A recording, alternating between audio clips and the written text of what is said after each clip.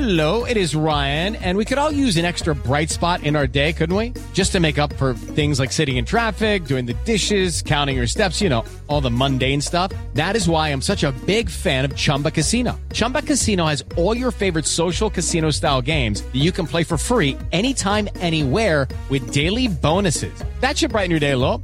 Actually, a lot. So sign up now at ChumbaCasino.com. That's ChumbaCasino.com. No purchase necessary. VGW Group. Void where prohibited by law. See terms and conditions. 18+. Hello, it is Ryan, and we could all use an extra bright spot in our day, couldn't we? Just to make up for things like sitting in traffic, doing the dishes, counting your steps, all the mundane stuff. That is why I'm such a big fan of Chumba Casino. Chumba Casino has all your favorite social casino-style games that you can play for free anytime, anywhere with daily bonuses. That should brighten your day a little.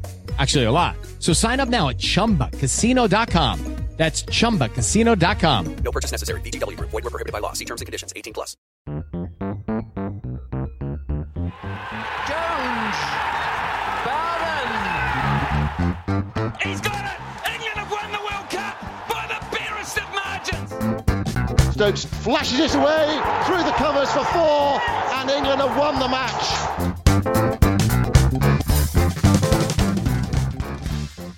Hello and welcome to the Analyst Inside Cricket. A look today at, firstly, the 100, because of course it was the final on Saturday, which I was at, and I really enjoyed actually, both the women's and the men's final. And I've been sort of keeping an eye on the tournament overall as well, and I have some thoughts about it. And also, we should mention today that the Cricketer magazine, the new issue, the August issue, which we sometimes call the summer issue, is out.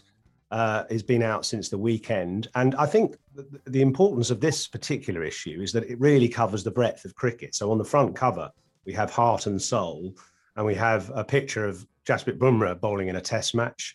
We have someone playing in a Royal London game. We have a village cricketer playing up in the North York Moors, and we have a woman playing in the 100. So we've really covered the breadth of the game, which we've always tried to do actually at the Cricketer magazine. But I think this month we really exceeded it, and we'll tell you how to subscribe to the Cricketer later. There is a special offer going on, and I'm very pleased to say we have the managing editor of the Cricketer with us today, Hugh Turberville, who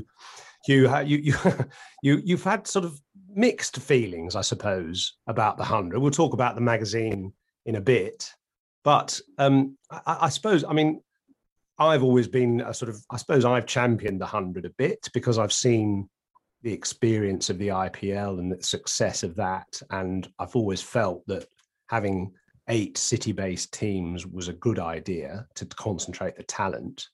But obviously you, understandably, have misgivings about it because you're a die-hard county fan and you see the damage or possible damage it could be creating on the county game. Morning. Yeah, hi. Absolutely. I mean, I and James Coyne, actually, I think all three of us saw the need for a sort of 8-team concentrated talent tournament, didn't we? I just thought there were less destructive, cheaper ways of going about it than having to pay off the counties 1.3 million every year. I thought they could have been taken on the journey better. In the end, actually, there was an attempt to sort of make things smoother, wasn't there?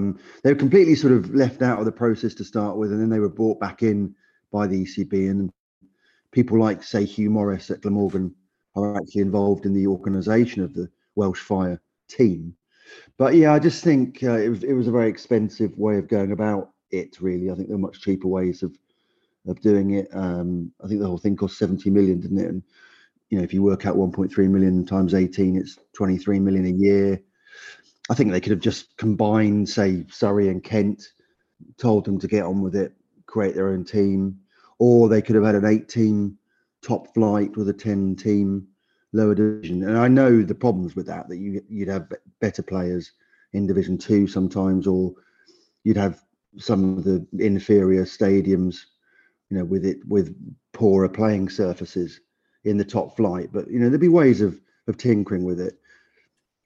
Sorry, I'm rambling on now. But it's fine to ramble on. I mean, in a way, it proves how difficult it is to resolve this kind of issue, because there are so many stakeholders and so many invested parties that you have to try and satisfy. And in fact, I remember saying to Tom Harrison when he first took over as chief executive of the ECB, be warned, Tom, you'll never be able to satisfy everybody. There'll always be people moaning, complaining, suggesting other things. And you just can't satisfy everyone. So in a way, sometimes you just have to go with your own hunches, which obviously well considered hunches, and try and find a solution or some kind of remedy to ultimately sustain a game which is unsustainable. I mean, county cricket, we know these facts. We've seen the budgets and the spreadsheets of all these counties.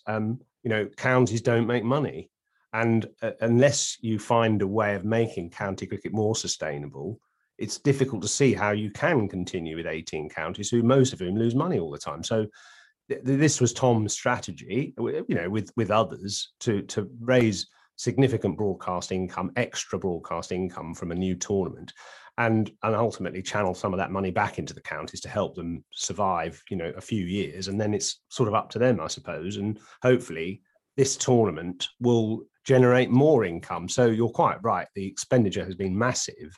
And funnily enough, I spoke to Tony Singh, the commercial officer of the ECB, the other day. He said, you mustn't just say that if you spend loads of money on marketing, it's going to be a success, because you can spend completely the wrong money on marketing and it isn't a success. So we feel vindicated that we have got the marketing right here, and the focus has been on trying to make this tournament successful. And I would say, just one thing, that being at the final and just sort of experiencing it, especially the men's, but also the women's actually as well, the standard of cricket was exceptional. You got 4 90-mile-an-hour bowlers in the men's final. You got batsmen, hitting the ball. Tim David hit the ball, Australian, hit the ball over the scorebox at Lord's in the Mound stand and into the road. I mean, I've only ever seen that once ever happen before in like 40 years of cricket at Lord's. So, and the quality of the fielding, this is absolutely outstanding. So it really has, and I mean that for the women's game as well. There was some really good bowling and batting.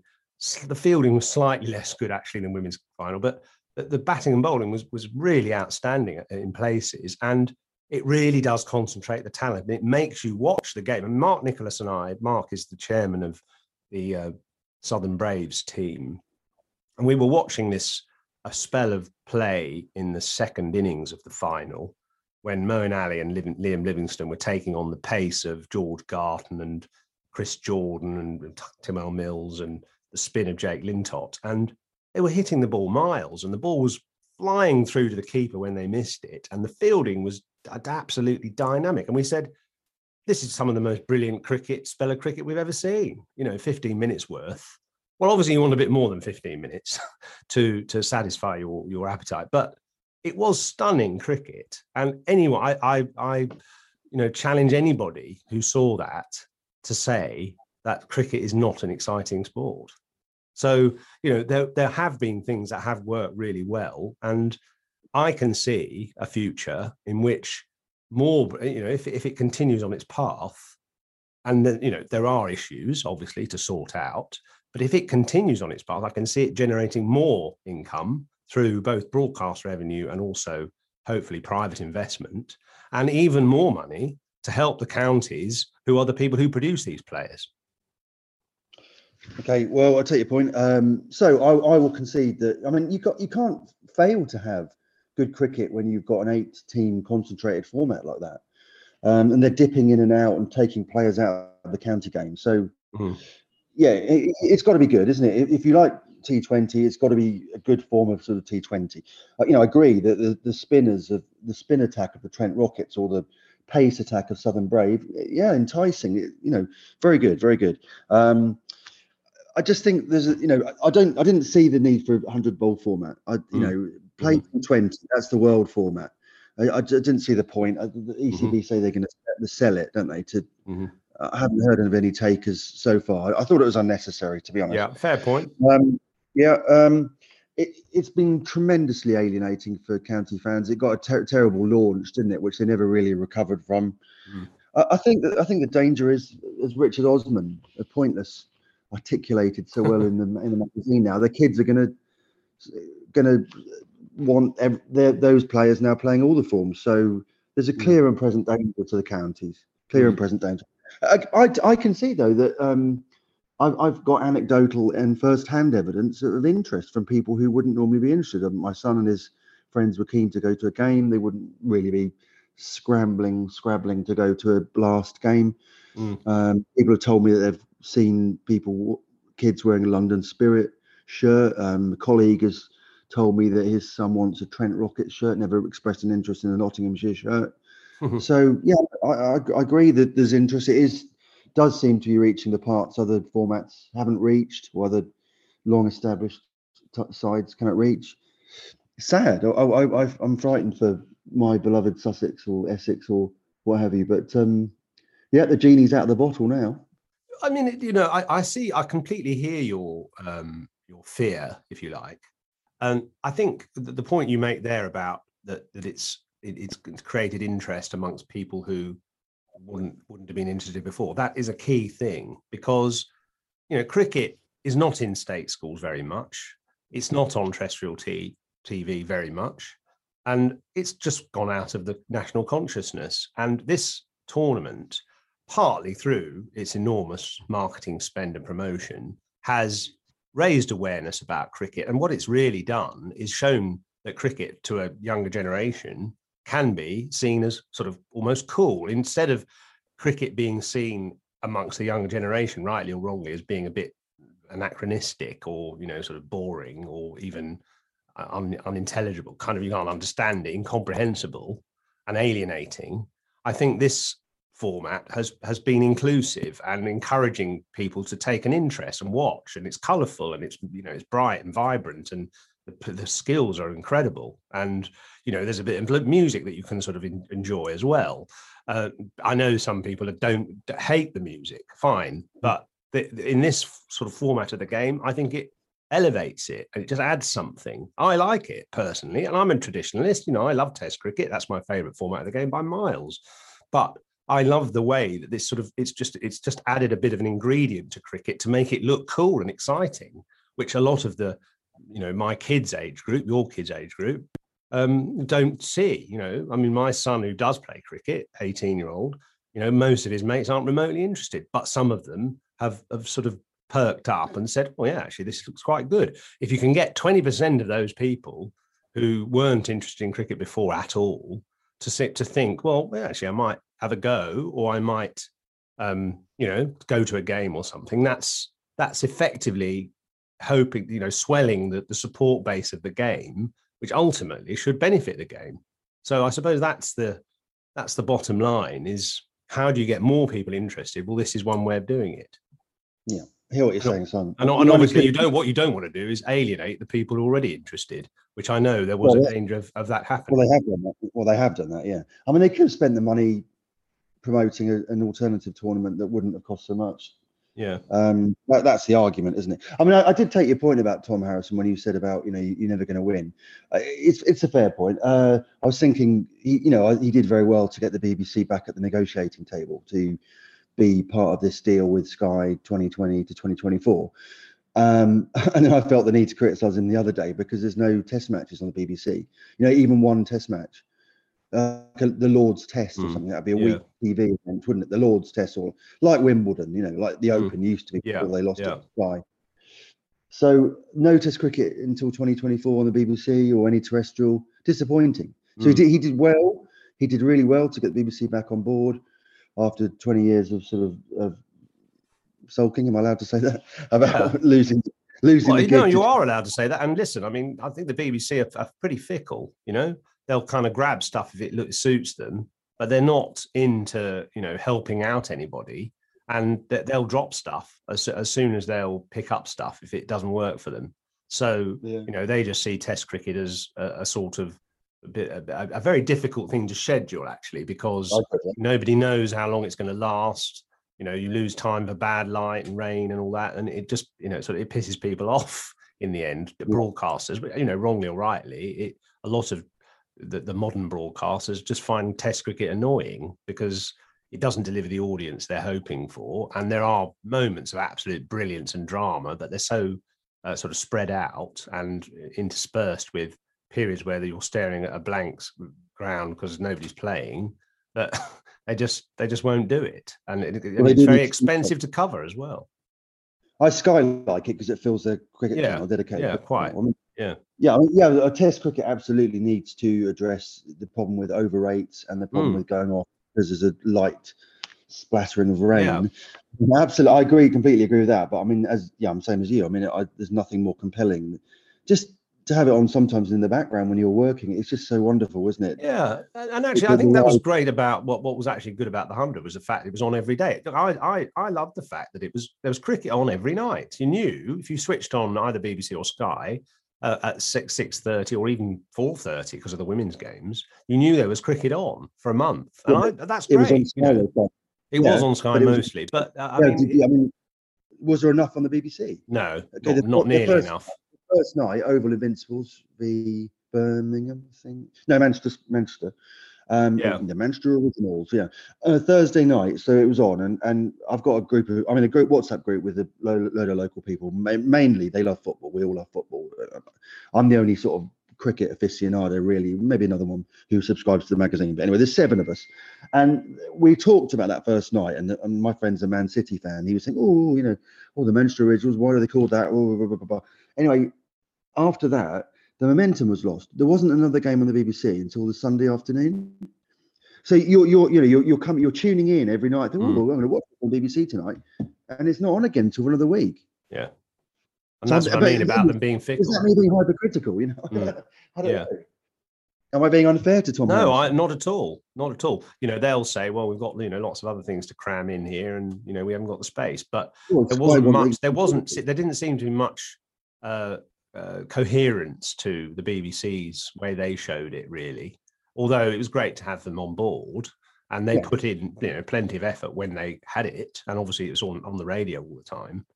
But you do want a bit more commitment, really. I'd say that's a fair criticism. Chris Green. Yeah, sorry. I enjoyed this. I had several car journeys.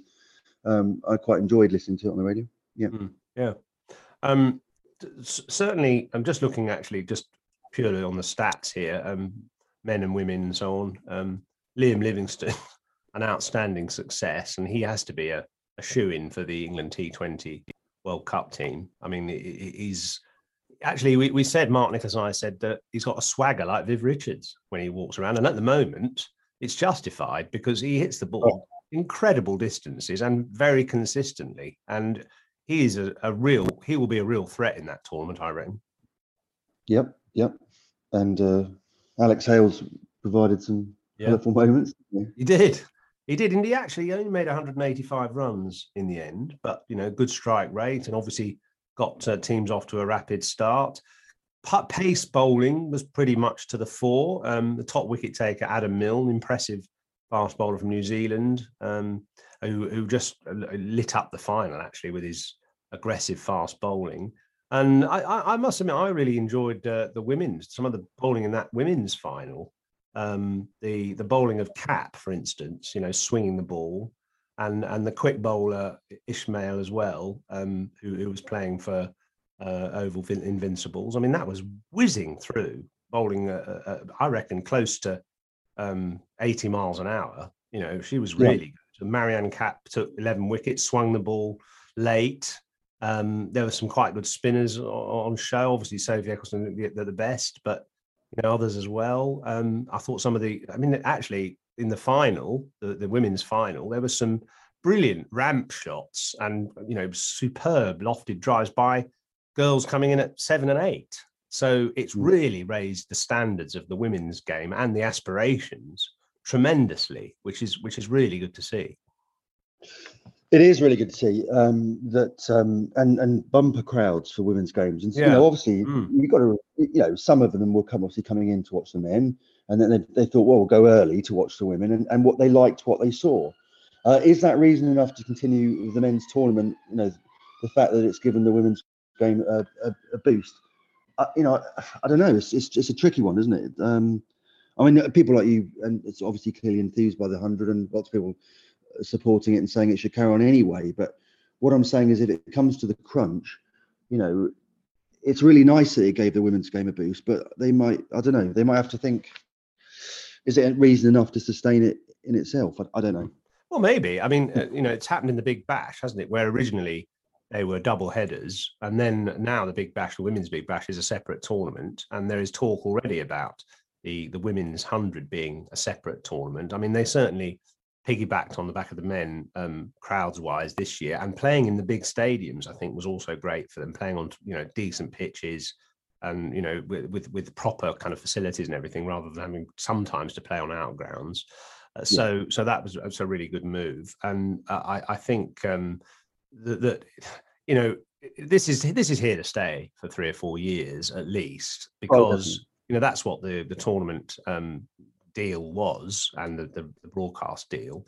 So we're going to have this, but one thing I think is really important is that we continue with proper cricket, and I say proper cricket, first class cricket at the same time, because the English Test team has really suffered as a result of there being no first class cricket in the height of summer. So I personally would love to see county championship cricket played throughout the summer, and at the same time as the 100. And maybe if they even start at 10:30 in July and August, and so they're finished by 5:36, which is a perfect lead into the 100, which comes after, somewhere else on a different stadium, and you can watch both, one on telly and one in person. And I think hopefully that would satisfy a lot of the disillusioned members who feel they've got no proper cricket to watch apart from a bit of Royal London. And secondly, it'd help the Test team with guys who need to make runs or take wickets to get into the side, because Paul Dominic Sibley and Zach Crawley, people like that who've been jettisoned from the Test team, have got nowhere to play, or nothing I agree. substantial to play in. It needs some red ball cricket, definitely. The trouble is, though, that will fans accept a depleted squad? Will Kent accept that their championship side is missing 11 players, or Surrey missing 9 players? Are they going to accept that? I mean, I saw Daniel Gidney suggesting, maybe tongue-in-cheek, that it should have an under-23 section of the county championship, which I don't agree with. That's devaluing that classic, wonderful old competition. So I don't agree with that. I don't know, maybe a mixture of 50 over and championship. But you certainly need some red ball cricket, and the ECB's come under a lot of fire for not having enough red ball cricket in the build-up to this India Test series, haven't they? Yeah. I mean, Mike Eaton was pretty strong on Tom Harrison on Sky. So the cricketer, actually, we're going to keep a very close eye on the fixture list next summer. We did it before with our blueprint issue, but a couple of years ago, didn't we? We can't have another fixture list like this.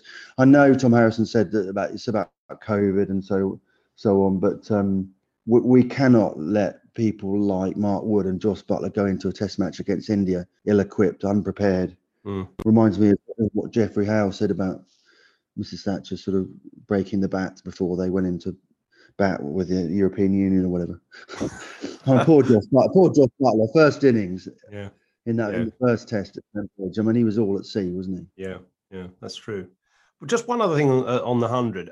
There has been talk about, or a mooted idea, to in future amalgamate the points from both men's and women's matches. So if the Oval Invincibles win a game, the men's team, they get 2 points, and the women's win a game, then get 2 points, and they add them together, and that helps to qualify teams for the final.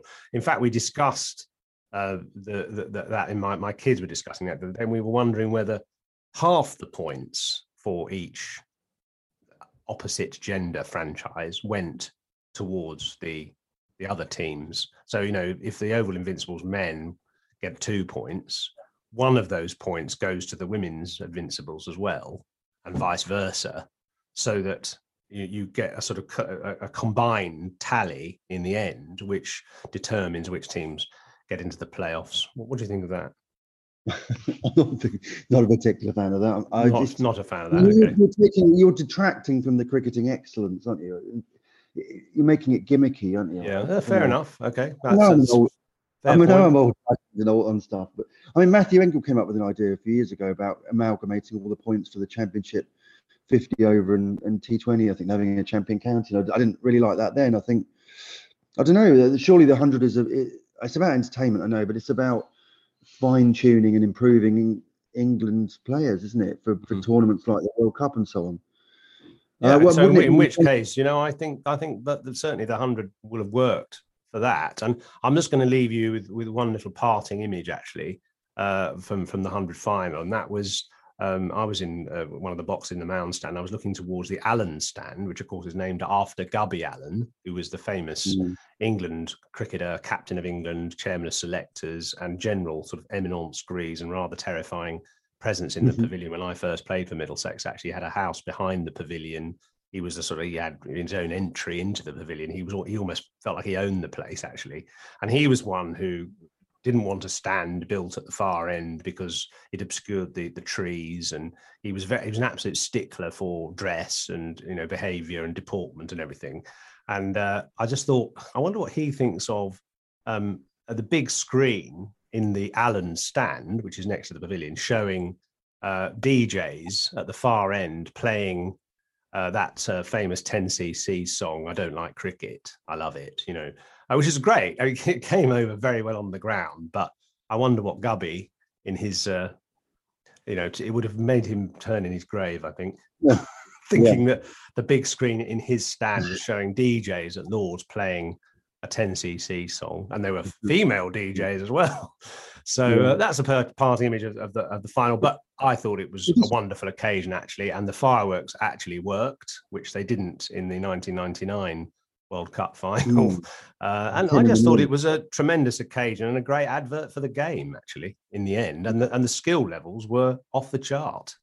Well, we can say that as long as we don't say that it's the best time at Lord's ever, and the height that it's had during the 3 weeks. It's the best match ever, the best cricket ever, the best occasion at Lord's ever. We can say it's good, but there have been other wonderful occasions at Lord's, and we don't have to overhype it. That's the message, surely, to some of the commentary team. But just a quick one back on your point about the women and the men combining. I mean, what happened, say, if Southern Brave, the men, had dominated the tournament, but the women hadn't done very well? I mean, they'd be devastated, wouldn't they, if the points combined? No, fair point. We'll jettison that iddia, and I take your criticism of the commentary as well. I think, but our final message about the 100 is too much hyperbole. Really, let the viewers decide for themselves.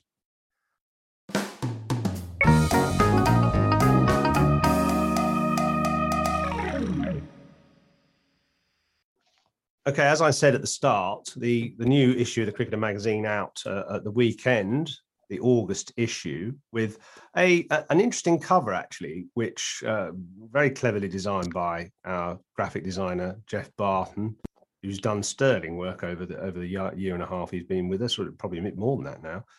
It's almost striped, the cover, with 4 images, one from a test match, one from a Royal London County game, one from a club match, and one from 100 women's game. So it's multicoloured and really multifaceted as well. I just like the way, Hugh, that we've, and it was you're partly your inspiration to cover every kind of format of the game and show the breadth of cricket in England.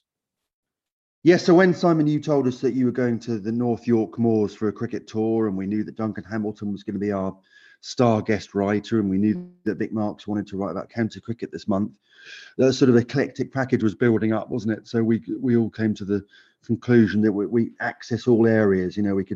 We could look at the game at all levels, really.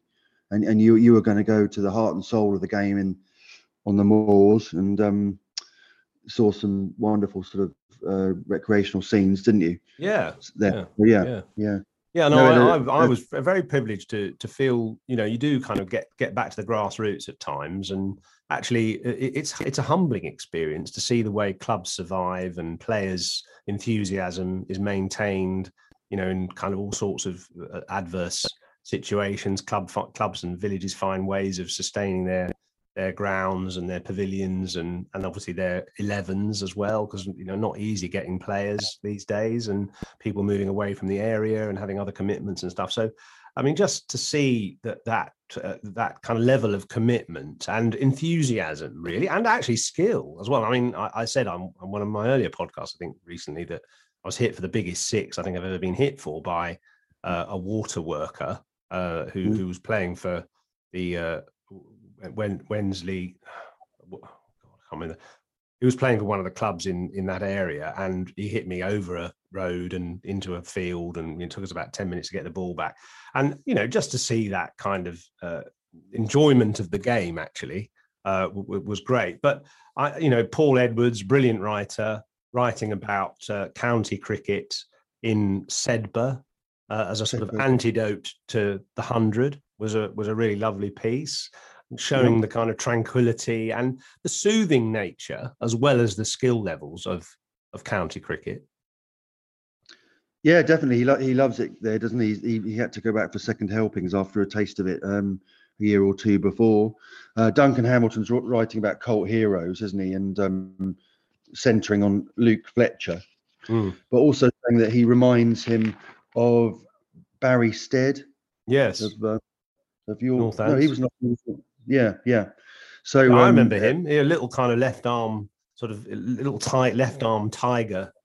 Faster bowler and sort of late order batsman, real kind of stalwart of Northants for many years.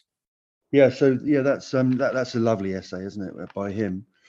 So we've got some lovely writing in this magazine. We've got Tanya Ald talking about the umpire, Sue Redfern, who's become a bit of a cult hero in her house with her kids and so forth. And a bit of a scoop, you got Sam Mendes on board, didn't you? The Oscar-winning director. Yeah. Well, yes, I've been trying to get him for years, actually, to do something for the mag, because he's a cricket nut. He's at every Lord's Test match and loves playing. Has played at Lord's himself in Village Cup finals, and he's just an absolute enthusiast for the game. Loves it, knows it really well. I've actually bowled to him in his personally constructed net at his house in Burford, and he couldn't get him out of the net. Michael Atherton and I were bowling to him for probably half an hour. I mean, he was absolutely loving it.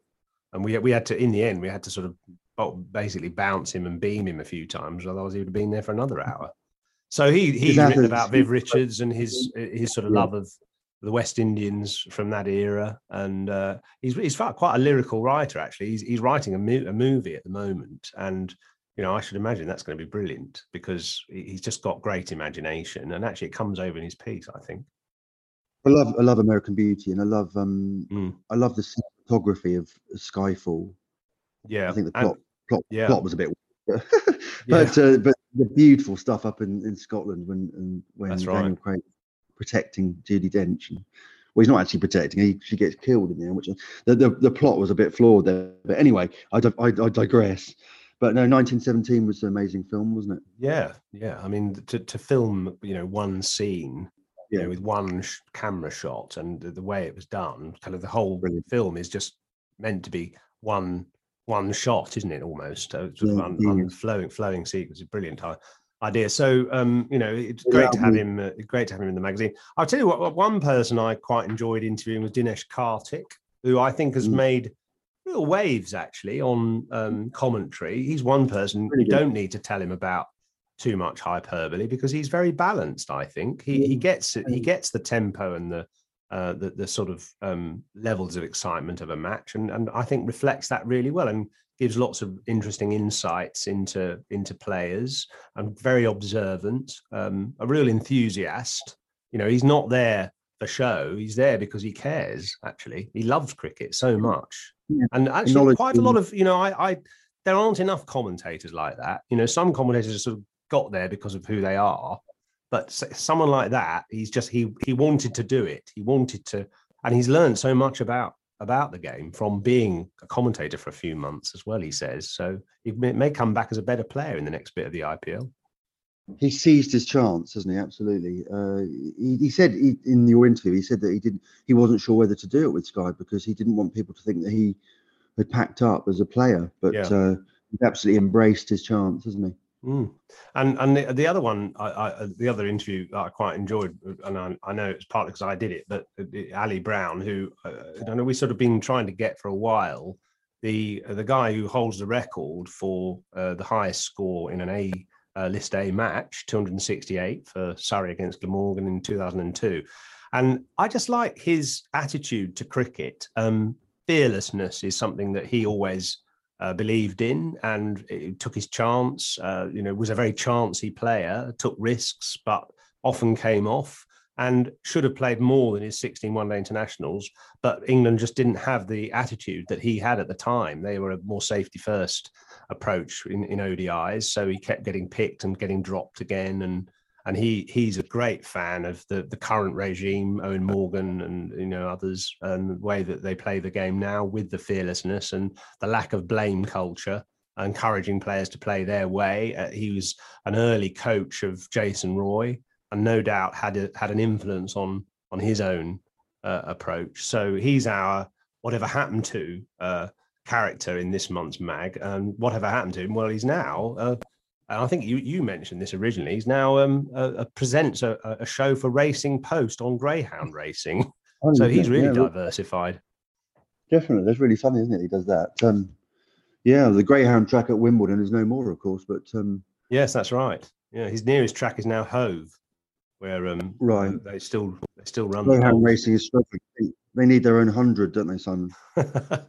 They need their own 100, and we have covered the 100, of course, in the mag with two balanced pieces, one sort of fairly positive and one slightly more negative. So, we've tried to cover the whole gamut of English cricket in this month's magazine. It's out, as I said, last Friday, and there's a special offer at the moment on the Cricketer mag, which is £19.21. It's in our centenary year. So the reason why it's £19.21 for 6 issues is because 1921 was our founding year.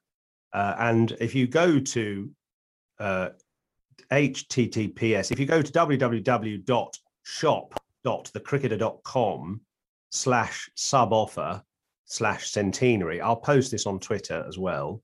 So www.shop.thecricketer.com and then shop offer. Sorry, I'll say that again. www.shop.thecricketer.com/sub-offer/centenary. A little bit of a mouthful. You can get onto that £19.21 for 6 issues offer. And I hope you will subscribe, because we're working hard to make it interesting every month, aren't we, Hugh? Absolutely. We do. Yeah, we have. Yeah. And we've got a great team and a real bunch of brilliant writers. So join our club, and I think you will find you're enriched in your knowledge of cricket. Decent 11, isn't it? With you and George DeBell and Vic Marks and Mike Brearley and Tanya Aldred and Mike Selvey. Yeah, and you. Pretty good. And you're googly. Yeah. Thank you. So get into it. Please subscribe to the Cricketer Mag. Simon Mann and I will be back to review the first day, of course, of the next Test match. Starts on Wednesday at Headingley. Very excited setup there with a couple of new faces in the England team, potentially with Hasib Hamid potentially promoted to open, and maybe a debut for Saqib Mahmood as well. So an interesting prospect for the Headingley Test. And as I say, we'll be there reviewing the first day's play on Wednesday night. In the meantime, Hugh, thanks very much for your time and a brilliant effort on this month's mag. And thanks everyone for listening.